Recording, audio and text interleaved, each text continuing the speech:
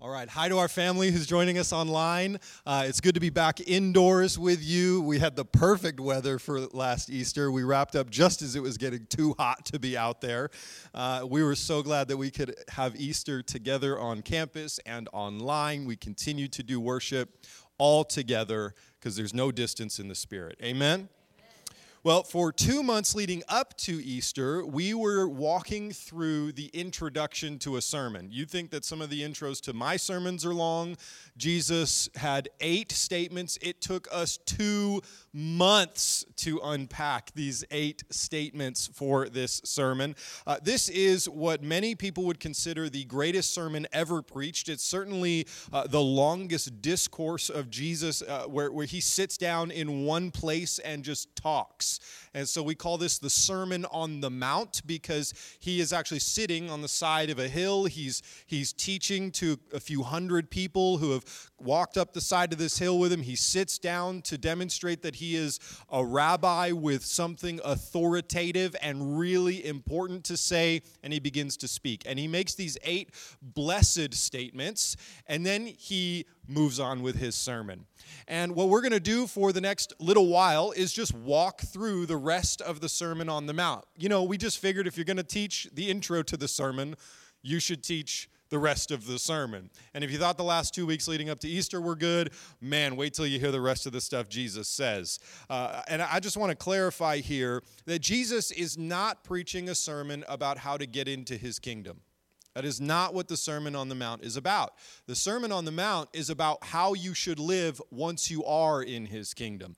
See, he's talking to people who are committed to following him. He's talking to people who are, the word is disciples or students, followers of the way of Jesus. We call ourselves Christians. He's talking to the church. He's talking to you and me. And he's not teaching us how to get in. He's talking about how to live once we are in. Now, today, Jesus is going to get to his first point in his sermon.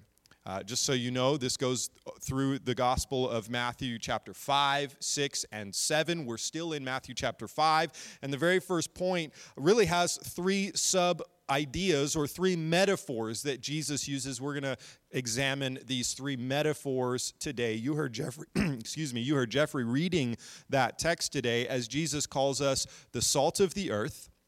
He says a little bit about that. And then he calls us the light of the world, and he says you are a city on a hill, and then he says a little bit about that. So today we're going to unpack these 3 metaphors or these 3 statements. Just so you know, interestingly enough, I don't know if you're interested in this sort of thing, this is the only time we see Jesus talking about us in metaphor form in the Gospels. So usually he's very direct. Do this, do this, do this. He uses metaphor to talk about the kingdom, but here's a time where he uses metaphor to talk about you and I as individuals, as followers of Christ. Again, I don't know if you're interested in that sort of thing, but knowing that makes this stand out all the more to me. It makes it that much more significant. Interesting that Jesus would use metaphor about us just this one time. Maybe he wants us to really catch this. But I also want you to understand as we look at this first point of Jesus' sermon after his introduction, is that Jesus is not making a suggestion for how we should live. He's actually defining us. He's actually describing who we are as people. So he's not giving us some good pro tips on how you should think about if you want to be a super Christian, maybe consider doing these things. He's actually saying, if you are one of my followers, this is who you are. Period. And so we're going to unpack what that means, what the implication of that is. The first thing that Jesus says, as you heard Jeffrey read to us earlier this morning, is he says, you are the salt of the earth. In fact, he goes on to unpack that. He says, but if the salt should lose its taste, how can it be made salty? It is no longer good for anything but to be thrown out and trampled under its feet. Because I'm a good preacher, I brought a prop. You guys have had salt before, right? I mean, if you ever been to a good Mexican restaurant, they put the best chips out. The saltier, the better, right? This is how you know you're living in the kingdom of heaven, because the salt is freely flowing. That's not good preaching. To begin, we actually need to understand this metaphor of salt. Why does Jesus say we are salt? Well, Jesus' original audience would have understood a couple of things about salt that I think we probably take for granted. For one, salt was actually precious at that time. You may not know this, but Roman soldiers were known to actually be paid in some cases in salt. Have you ever heard the expression that a man or a woman is worth their weight in salt? That comes from the idea that you would be paid with salt. So you would actually, it would be like a currency. Now we use the expression worth your weight in gold because that's what's valuable to us now. So you can understand where that may begin to come from. Jesus is saying that we are to be precious in the world. Now, notice this. Jesus is not saying here, you are precious. He said that when he died for you on the cross. Here, he's saying, if you were a follower of mine, you are to be precious in the world. Meaning you should add value to the world, the way salt added value to the world in Jesus' day. One of the reasons why salt was precious was because it was a preserving element that was used. See, these were the days before everyone had a refrigerator in their house. And we really take this for granted, don't we? Right? You can go to your refrigerator and get a nice cool glass of water from your refrigerator. You keep your milk in there so it doesn't get all bad and stinky. You keep your meat in your refrigerator or in your freezer to keep it even more cold because we have options on how cold we would like our stuff to be. They didn't have this option. And so what they would actually do is use salt to rub it all over their meat to preserve the meat. So salt kept the rot away. And Jesus is saying, you are the salt of the earth. How many of you know the world is a rotting place? Right? Don't look at your neighbor. The world is a rotting place. And Jesus said, you are the element I have chosen to be the preservative. The preservative of what? Of God's righteous standard for kingdom living. We are the preservative. Every place where rot exists, which is every place where Jesus and his people are not, we're supposed to go into that place and be. It's really that simple. We're supposed to go into that place and just be. Just you being in a place should preserve the culture and the environment of that place. Right? The way you live should be different than the way that the world lives. We should be a precious, preserving element in the world. And then again, this makes a lot of sense because the world is so dark and rotting so much. And if we were truly living like Christ, then it should be obvious that we are different than the world. I heard a cool story. A pastor told a story about a friend of his that lived in Tel Aviv in Israel. And this was a Christian pastor in Tel Aviv. And an Orthodox Jewish rabbi came to him and he said, you know what? I really want to hate you because you're a Christian. It's a great way to start a conversation, isn't it? I really want to hate you because you're a Christian. That's what he says. But then he follows it up with saying, but I can't. The pastor asks, why? It's a good question. What am I doing right? And the rabbi replies, it's because I see all the good that you're doing in the community through your soup kitchen, through your care for the poor, and your love for people. I want to hate you, but I can't because you're making the world a better place, because you're preserving the world. Just by being in the world, in Tel Aviv, you're making it a better place to live. It should be this way for us. It should be said about us that we are adding good flavor to our community. That it would actually be impossible to say anything bad about us that sticks. Right? We talked a couple of weeks ago about how if we stand for the truth of Jesus, persecution will come. People will say lies about us. People will say all kinds of stuff about us to try to tear us down and make it so the gospel is of no effect in and through our lives. But if we are truly the salt of the earth, we should naturally be making a difference. And even so much so that it would be impossible for people to say anything that would stick. Right? It should be this way. Consider how Jesus ended this entire thought. You heard Jeffrey read it a few minutes ago. He says his goal, his desire for us is that we should live this way so that others would see our good works and do something about it. And the something is that they would glorify our Father in heaven the way that we glorify our Father. That is what it looks like for us to be people who preserve a city and flavor a city. Peter agreed with this in 1 Peter 2:12. He says, conduct yourself honorably among the Gentiles so that when they slander you as evildoers, they will observe your good works and will glorify God on the day that he visits. In Titus 2:8, it says your message is to be sound beyond reproach so that any opponent will be ashamed because he doesn't have anything bad to say about us. Well, I think we actually need to stop rejoicing when the world hates us. We have this weird idea in the church that we actually used to say this to each other. If the world's mad at you or the devil's coming after you, you must be doing something right. And there's a degree to which if the devil hates you, you're probably on the right team. But wouldn't it be great if the world looked at the church and said, we're actually thankful for you?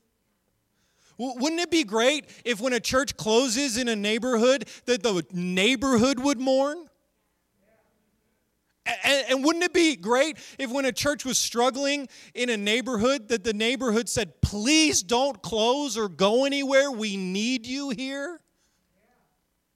Man, it'd be so great. And just for the record, we don't get that with our neighborhood by preaching really good sermons. Our neighbors don't care what I'm saying right now. And that's not their fault.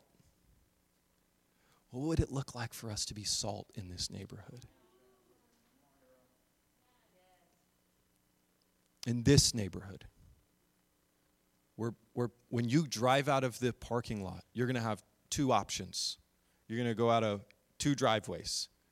And either way, you're facing a house. And I wonder what those people think about us. And I wonder what the people who we don't even see when we drive out of this neighborhood think about us. I'm so thankful that there are people who are members of our church who are within walking distance of our church family. But man, I would love for you all who drove here to have a really hard time finding a seat because we were such good salt in this neighborhood that we made that much of a difference. That it wasn't a handful, it was all of us together in this neighborhood worshiping Jesus together, making a difference together. It could be like that. We got to do it together. Amen? Jesus actually turns this metaphor into something that can be a little bit confusing because he says something that if you just read it at face value, it's actually kind of hard to understand. When he says, if the salt loses its taste, how can it be made salty? And if you know anything about salt, you can leave it sitting around for a long, long time and it still tastes like salt. And so the question is, how does salt lose its flavor? So I did the hard work for you. I Googled it. And in case you're wondering, salt actually can lose its flavor. The way salt loses its flavor is when a chemical or a substance is introduced into the salt that has a different flavor, that has chemical reaction happens and has the ability to draw out some kind of whatever. Look, I Googled it. I didn't do an extensive research project on it, all right? The short answer is when a foreign element comes into the salt, it can have the ability to zap the salt of its flavor. And when salt loses its flavor, it no longer contains its power. So if salt loses its flavor, it's no longer preserving. And if salt isn't preserving, then it's also no longer precious. And so Jesus says that kind of salt, because what do we need salt for? So that it keeps the rot out of our meat, so that we live. And Jesus says if your relationship with him, if you are salt, and you go around allowing the world to add other flavors to you, then you will lose your power to be a precious preserving element in the world. I mean, we could talk a ton about the ways that the church has allowed the world to flavor the way we worship God. We could talk a ton about the way we walk out of our church gatherings and allow the world to flavor the way our brains function because we give our attention to things that are other than Him. I mean, just think about how quick it is for you when you walk out of this place. How long would it be before you have one of those phantom vibrations and you check your phone because you're convinced somebody is trying to text you? How long? That's a scientific reality, but they've done studies on that. This is a real phenomenon. Our brains have been wired to oh, wait, someone's texting me. I'm telling you, there have been moments while I'm preaching that I have thought, someone is texting me. My phone is sitting right there. It's just a thing that happens. How often do we allow something else to add flavor to our lives? And Jesus says, look, you, as a Christian, as a follower of the way of Jesus, you exist to add and to preserve the world, not to have the world add to you. And if you allow the world to add to you, what will happen is you'll lose your Christian flavor. You just look like the world. And things that are rotten can't preserve things that are rotting. And so we need to do the work to stay pure. And he says, look, if that happens, if your salt loses its flavor, he says, how can it be made salty? I mean, the question itself implies that it's very, very difficult. If you add to your life something other than Jesus, the question implies it's very, very hard. He says, you might as well just throw it out, trample it under your foot. Salt is a fairly stable substance, and so is faith in Christ. But our job is to make sure that our faith stays pure. Amen? All right. So Jesus is not saying that we add good flavor to the world alone. He's also giving us this warning not to allow impurities to come into our life. There's a lot that he said here, and then he says a little bit more because he adds another metaphor onto the table. He says, not only are you the salt of the earth, you are the light of the world. You are the light of the world. Now, Jesus didn't just make up this expression. This is actually an expression that people understood in the Jewish context. In fact, in Isaiah 42, verse 6, it was said of God to the people of Israel, I make a covenant with you, and the way you live in that covenant will actually be a light to the world. He was actually telling the Jews, be an example for what it looks like to live in relationship with God. It's kind of like being a light to the world. So when Jesus said this to a bunch of Jewish people sitting on the side of a hill, they understood what he was saying. He was saying, your life is meant to be a light, an example in the world. God's people are designed to model righteousness and right relationship with him and to do it in public. So Jesus is calling a group of predominantly Jewish people the light of the world. And today he would say to a group of anyone who would follow him, you are the light of the world. But also notice the way Jesus said this. He said, he did not say, I want you to be the light of the world. He didn't say, it'd be nice if you could figure out how to be the light of the world. He said, you are the light of the world. If I was preaching this sermon, it would go, you are the light of the world, deal with it. You have to figure it out. But Jesus actually doesn't, because he's a better preacher than me. He unpacks it a little bit. Actually, in John 8, verse 12, we see him saying, I am the light of the world. About himself, he says, I am the light of the world. Anyone who follows me will never walk in the darkness, but will have the light of life. Jesus says that he is the source of light and that following him results in freedom from darkness. And the word that he uses there for darkness is a Greek word which actually refers to any kind of darkness of the spirit. And then the Jewish, or the original language understanding of this word that he used for darkness here actually paints a picture of the kind of darkness that is so thick it feels like there's a wall in front of you. Have you ever been in darkness that's so thick you just instinctively put your hands out because it feels thick? And you're just certain you're going to run into something? This kind of darkness is darkness of the spirit, and it's the kind of darkness that feels like there's a wall between you and the light. And who's the light? Jesus. So darkness puts a wall between us and Jesus. Jesus says, I am the light, and anyone who follows me will not walk in darkness, but will walk in the light. They will have the light of life. Paul talks about being this kind of light and what it looks like for us in Ephesians chapter 5. He says, for you were once darkness. I love that he didn't say you were once in darkness. You were once darkness, but now you are the light of the world. Walk as children of light. So again, you are this, behave accordingly, right? For the fruit of the light consists of all goodness, righteousness, and truth, testing what is pleasing to the Lord. Don't participate in the fruitless works of darkness, but instead expose them. For it is shameful even to mention what is done by them in secret. Everything exposed by the light is made visible, for what makes everything visible is light. Therefore it is said, get up, sleeper, and rise up from the dead, and Christ will shine on you.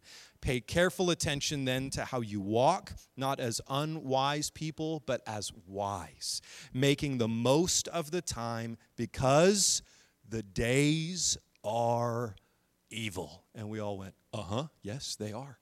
They're very evil. And we are the light of the world. Paul is very clear here. Just like salt, we cannot allow our light to be corrupted by the darkness of the world. You might say dimmed by the darkness of the world. And the way that we should live should illuminate the distinction between righteous and unrighteous living. In other words, it should be obvious that the way we live is different than the way people who don't follow Jesus live. It should be easy to make that distinction. It should be like an insult if someone ever says the words, oh wait, you're a Christian? Like, if anyone's ever surprised by that, we have failed. As the light of the world, Jesus illuminated the way to God. He illuminated it. If Jesus calls us the light of the world, then why would we think that us being the light is anything different? So to shine the light of Jesus, I would say we need to do two things. Number one, we need to make sure that we are connected to the source of light, right? I heard a story, actually, this is a happening right now story in the world. In San Francisco, there's a place called the East Brother Light Station. It's a historic lighthouse, and for the last 40 years, it's been serving as a bed and breakfast as well. It's on a very small island. It's got room only enough for one lighthouse on the island, and 40 years ago, the caretaker of the lighthouse turned it into a bed and breakfast. The lighthouse itself is 147 years old. For 147 years, this lighthouse has consistently been shining the light for the ships in the San Francisco area toward safety, right? 11 days ago, there was an underwater pipe, I guess? I don't know. There's a thing that provides source of power to, is it a pipe? It's an electricity conduit. Thank you, electricians. Jeffrey's over there telling me what word to use.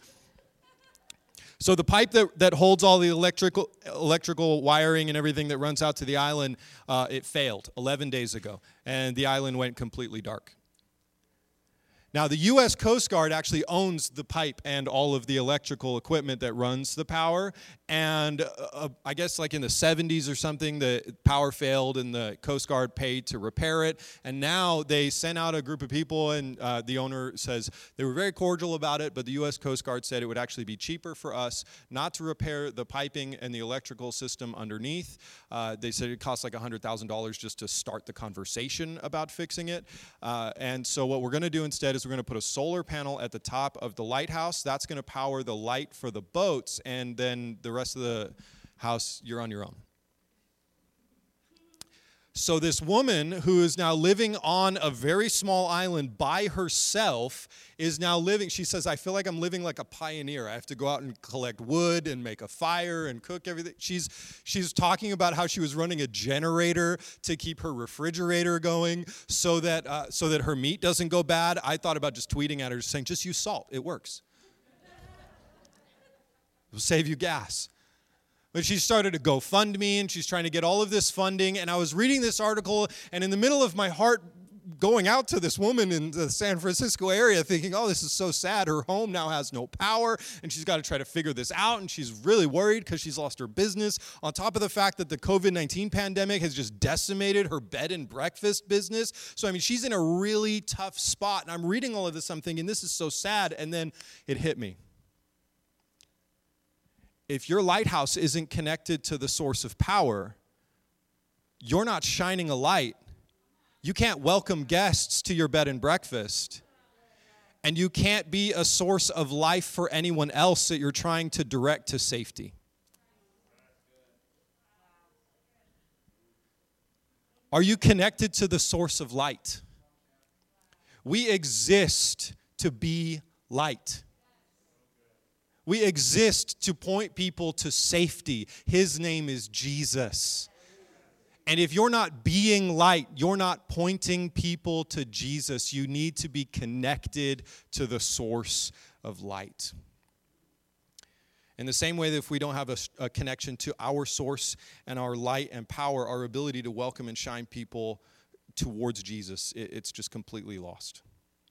If your life feels like darkness, and you're wondering, I thought I knew Jesus. Why is my life so full of darkness? I wonder what it might look like for you to change some of your schedule and spend more time in the light.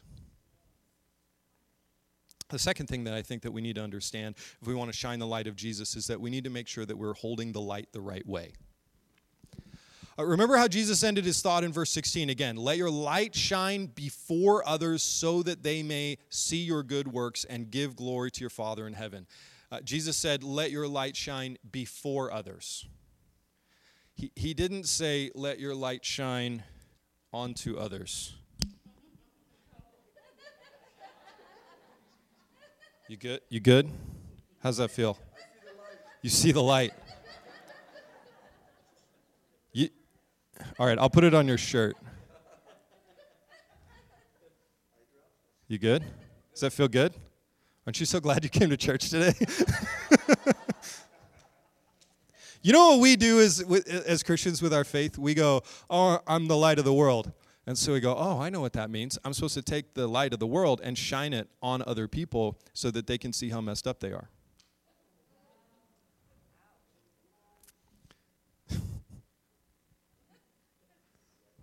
Gotcha. It's interesting how we point our light as a weapon, right? Like we have raised an entire generation of churchgoers that think that we exist in the world to show people that being a Christian makes us better than them. You want to come to church, right?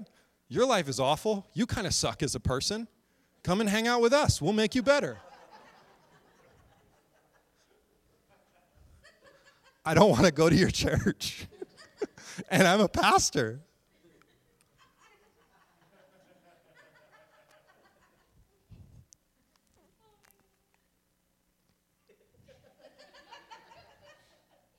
Everyone at home right now is like, I'm so glad I'm watching this online.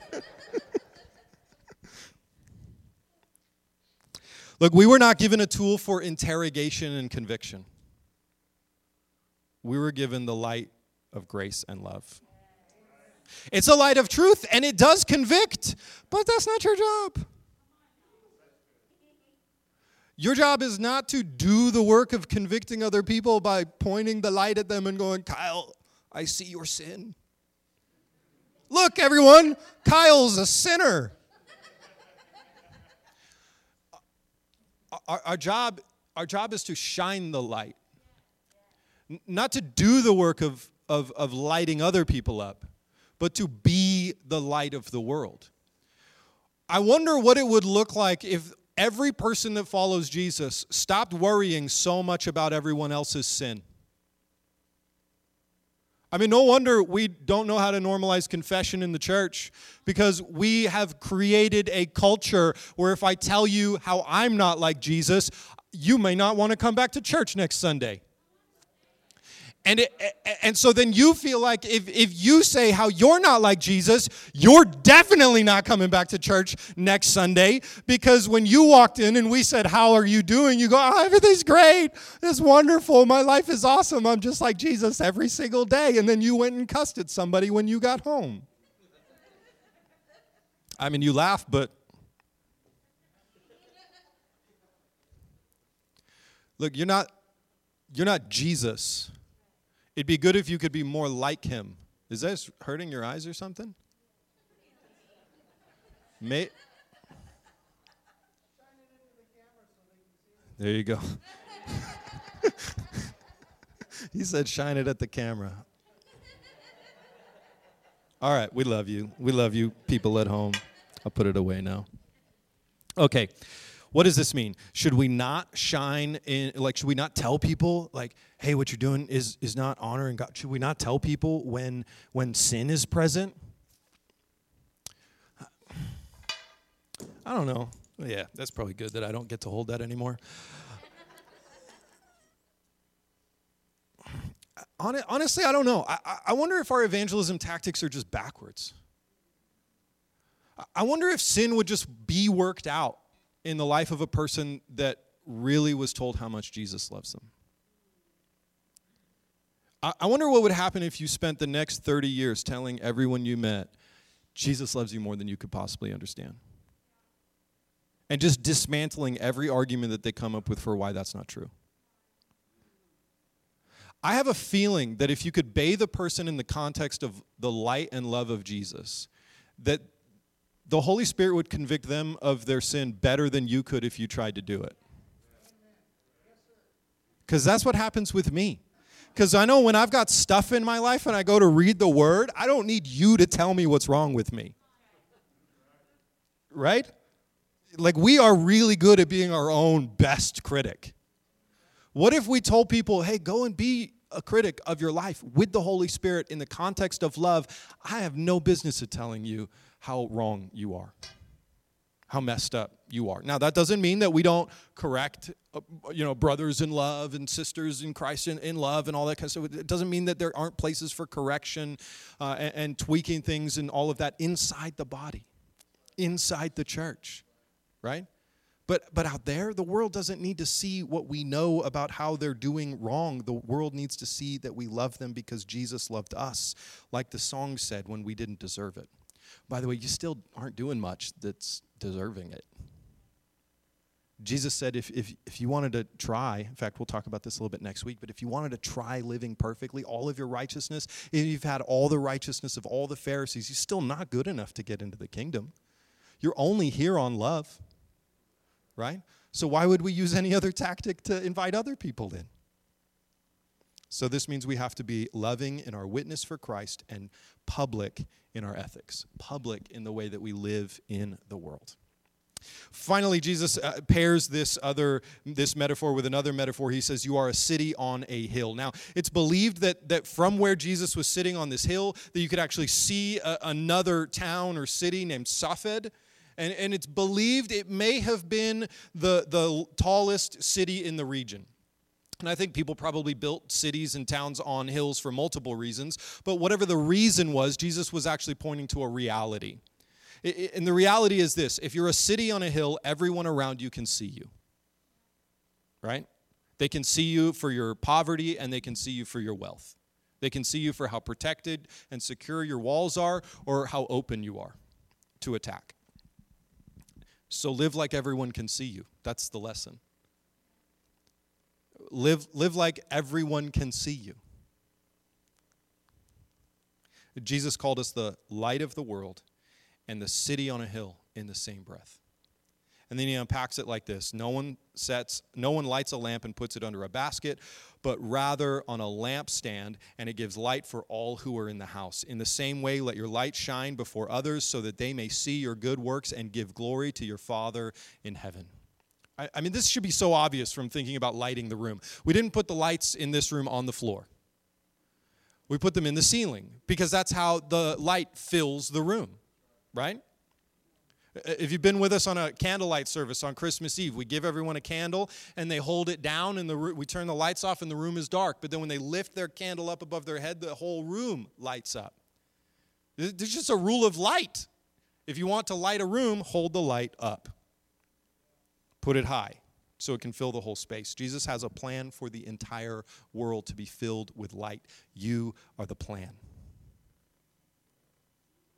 You're a city on a hill. live accordingly. Live like everyone can see you, and live like you would really love for everyone to see you, because you're not just you, you're Jesus shining through you. Right?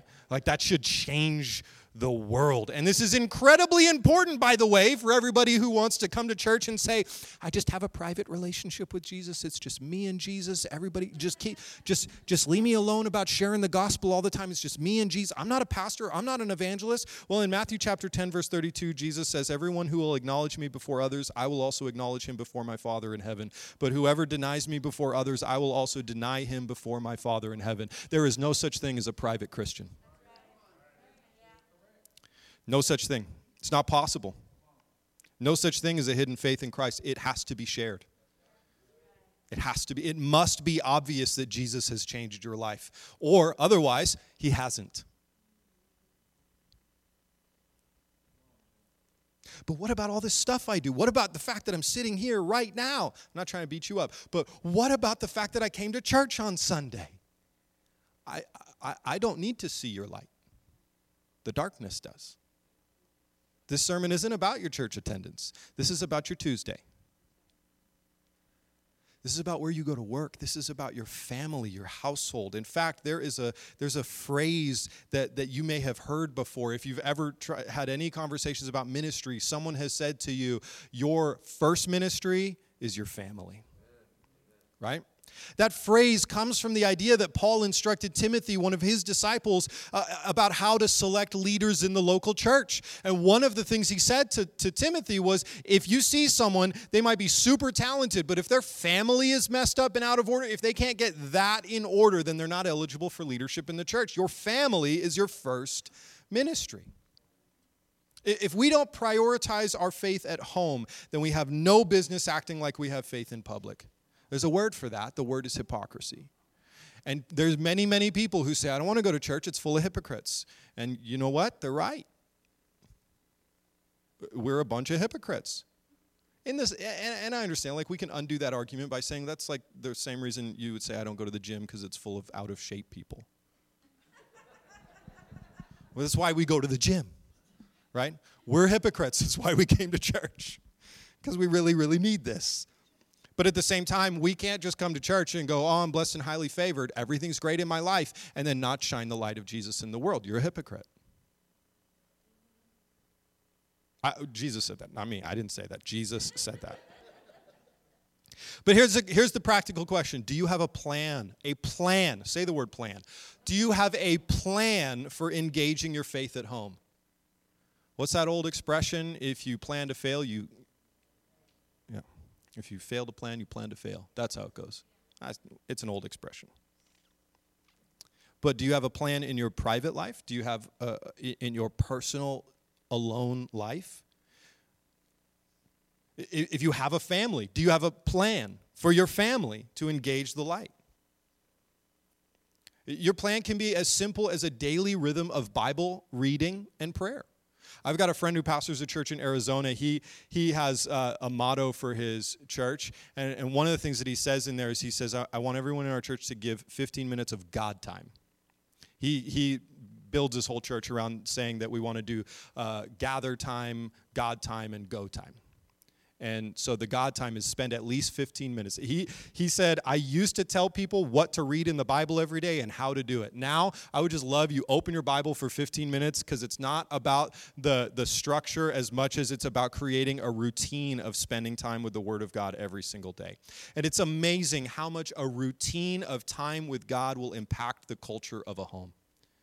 Okay, if you're a parent and you're struggling with discipline, I've got an almost 14-year-old daughter and an 11-year-old, 18-year-old daughter now. She's almost 11. So I am qualified, because I officially have a teenager now. I am now qualified to begin giving you parenting advice. If you have a discipline problem with your children at home, stop fighting them about it. Start by turning up the light of Jesus in your home. What if rather What if rather than the next time your kids don't do what you tell them to do, you don't say, because I said so, but you say, what would Jesus say about this? And you don't say it in the context of, well, what would Jesus say about this? Because those are the same words, but a very different conversation. But what if you came and you said, you know what, I love you so much, and I don't know that I have all the answers, but can we look together to find out what Jesus would say about this? Because if there's something as a parent that I need to do differently because Jesus would say a correction to me, then I'd be willing to open the Word with you and find out. If I'm wrong, I would let Jesus correct me in front of you. Man, I wonder what that would teach our children about humility. You know how I've gotten the most dad points with my kids? Confession. Messing up in front of them and going and saying, you know what, Jesus was not happy with what I just did. I'm so sorry. Will you forgive me? Save a lot of arguments. I'm not saying you wouldn't have any. I mean, you've got kids. I just wonder what it would look like if we bathed our houses with light. And for every single one of you who is thinking, I can't do that because of, and then started making excuses about all of the unworthy ways that you have in your life that can't get you into the presence of God, can I just say, get over yourself. Jesus died for you on the cross when you had that list of all of the reasons why you were unworthy to enter into his presence, and he did it anyway because he loves you. Your list doesn't matter. Get into his presence. And if this isn't super clear already, this is one of my favorite verses in the whole Bible. Let me just say to you right now, Romans chapter 8, verse 1 says, there is no condemnation for those who are in Christ Jesus. I didn't stand up here to make you feel bad. I stood up here to make you feel convicted because you're loved, right? If you're just now realizing, oh my goodness, this is what's wrong with my parenting. This is what's wrong with my marriage. This is what's wrong with my personal life, is that I'm not spending any time with God. Don't walk out of here feeling bad about yourself. Walk out of here feeling so loved because God sent me here to tell you this today. Because he loves you. And if you haven't spent time with him in a little while, he just wants you to know he misses you. And this really could change your life. You don't get to be the salt and the light and the city on a hill if you haven't spent time connected to the source of power. But man, he really, really loves you. He really, really loves you. I was talking to a friend recently, in case you're wondering how you should feel right now if you feel convicted or corrected. I was talking to a friend of mine recently that I love very much, and there was some stuff that just as a friend, as a pastor voice in his life, I just was like, hey, this was wrong. Man, I was so blessed by the response, because in a world where so many people go immediately to like, well, let me tell you the 16 reasons why I did what I did, or here's my perspective on the thing, he just went, I feel bad about that. How can we fix it? I mean, that was like, that was it. It was almost shocking how simple it was. So I've just become accustomed to people defending themselves so much. I do it too. And it was so great because the conversation was, here's what's wrong. He said, I feel bad about that. And then we spent the rest of the time talking about hope. Something good.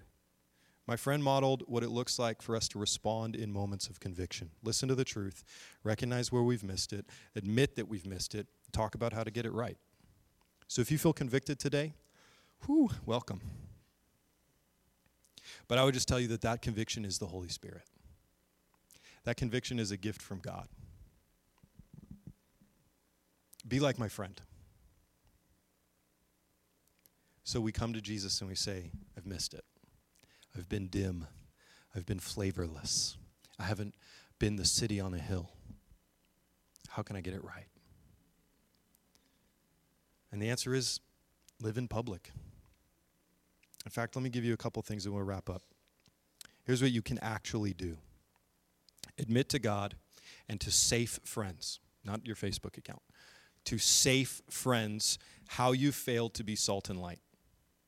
Just say it out loud. Then tell your family that you were convicted to share the light in your home. Whoever you're living with, you're sharing that you have been convicted to share the light in your home.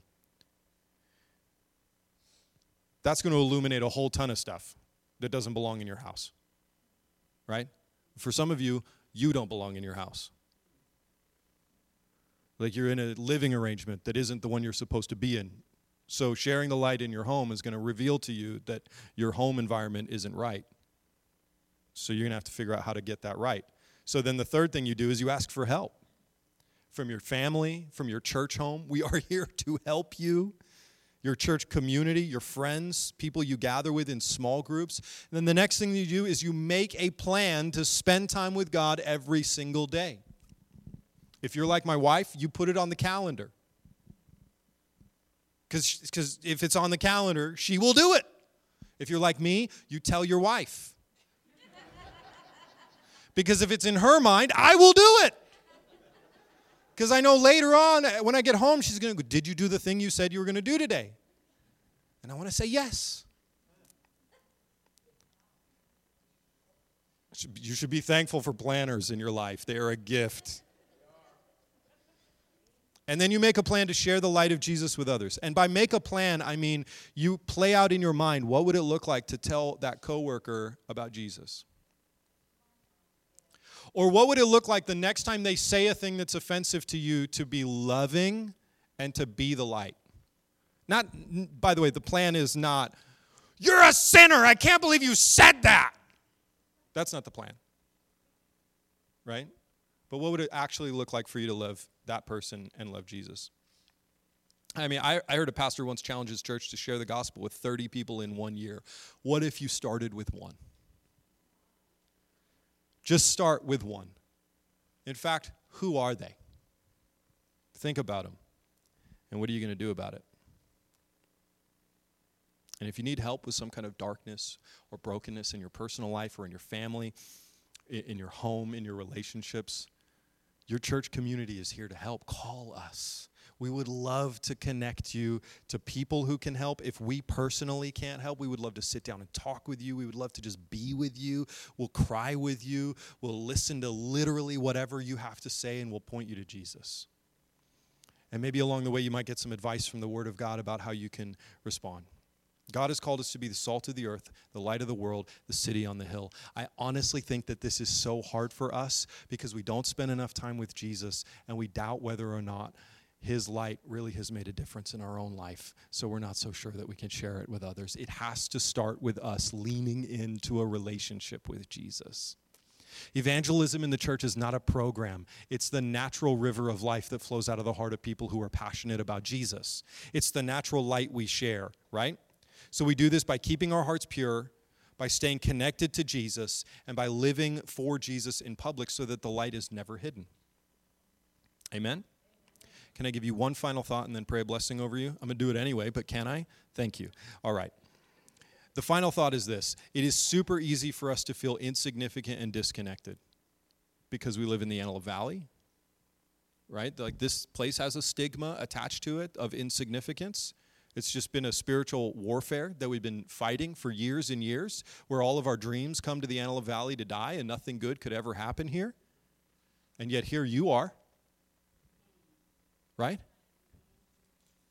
But it's easy for us. And maybe because of, especially for our friends who are joining us online, maybe it's social distancing that has made it feel like it's impossible for us to do anything significant or for us to share the light of Jesus with the world. Well Jesus came and offered us hope in the middle of that. And the hope is that he had a really, really big vision. Think about who Jesus was talking to. A group of people sitting on the side of a mountain, Jewish people, largely insignificant. Tell me how many of their names you actually know. Maybe a dozen, right? Do you know all the disciples' names? Couple of the key women that were, some of them funding the ministry of Jesus. Most of those hundreds of people sitting on the side of a hill were not written about in the history books. You don't know their names. Most of us, the reality is most of us, when we're in heaven, we won't be written into a history book. The question isn't, are you going to do something that the world would call significant?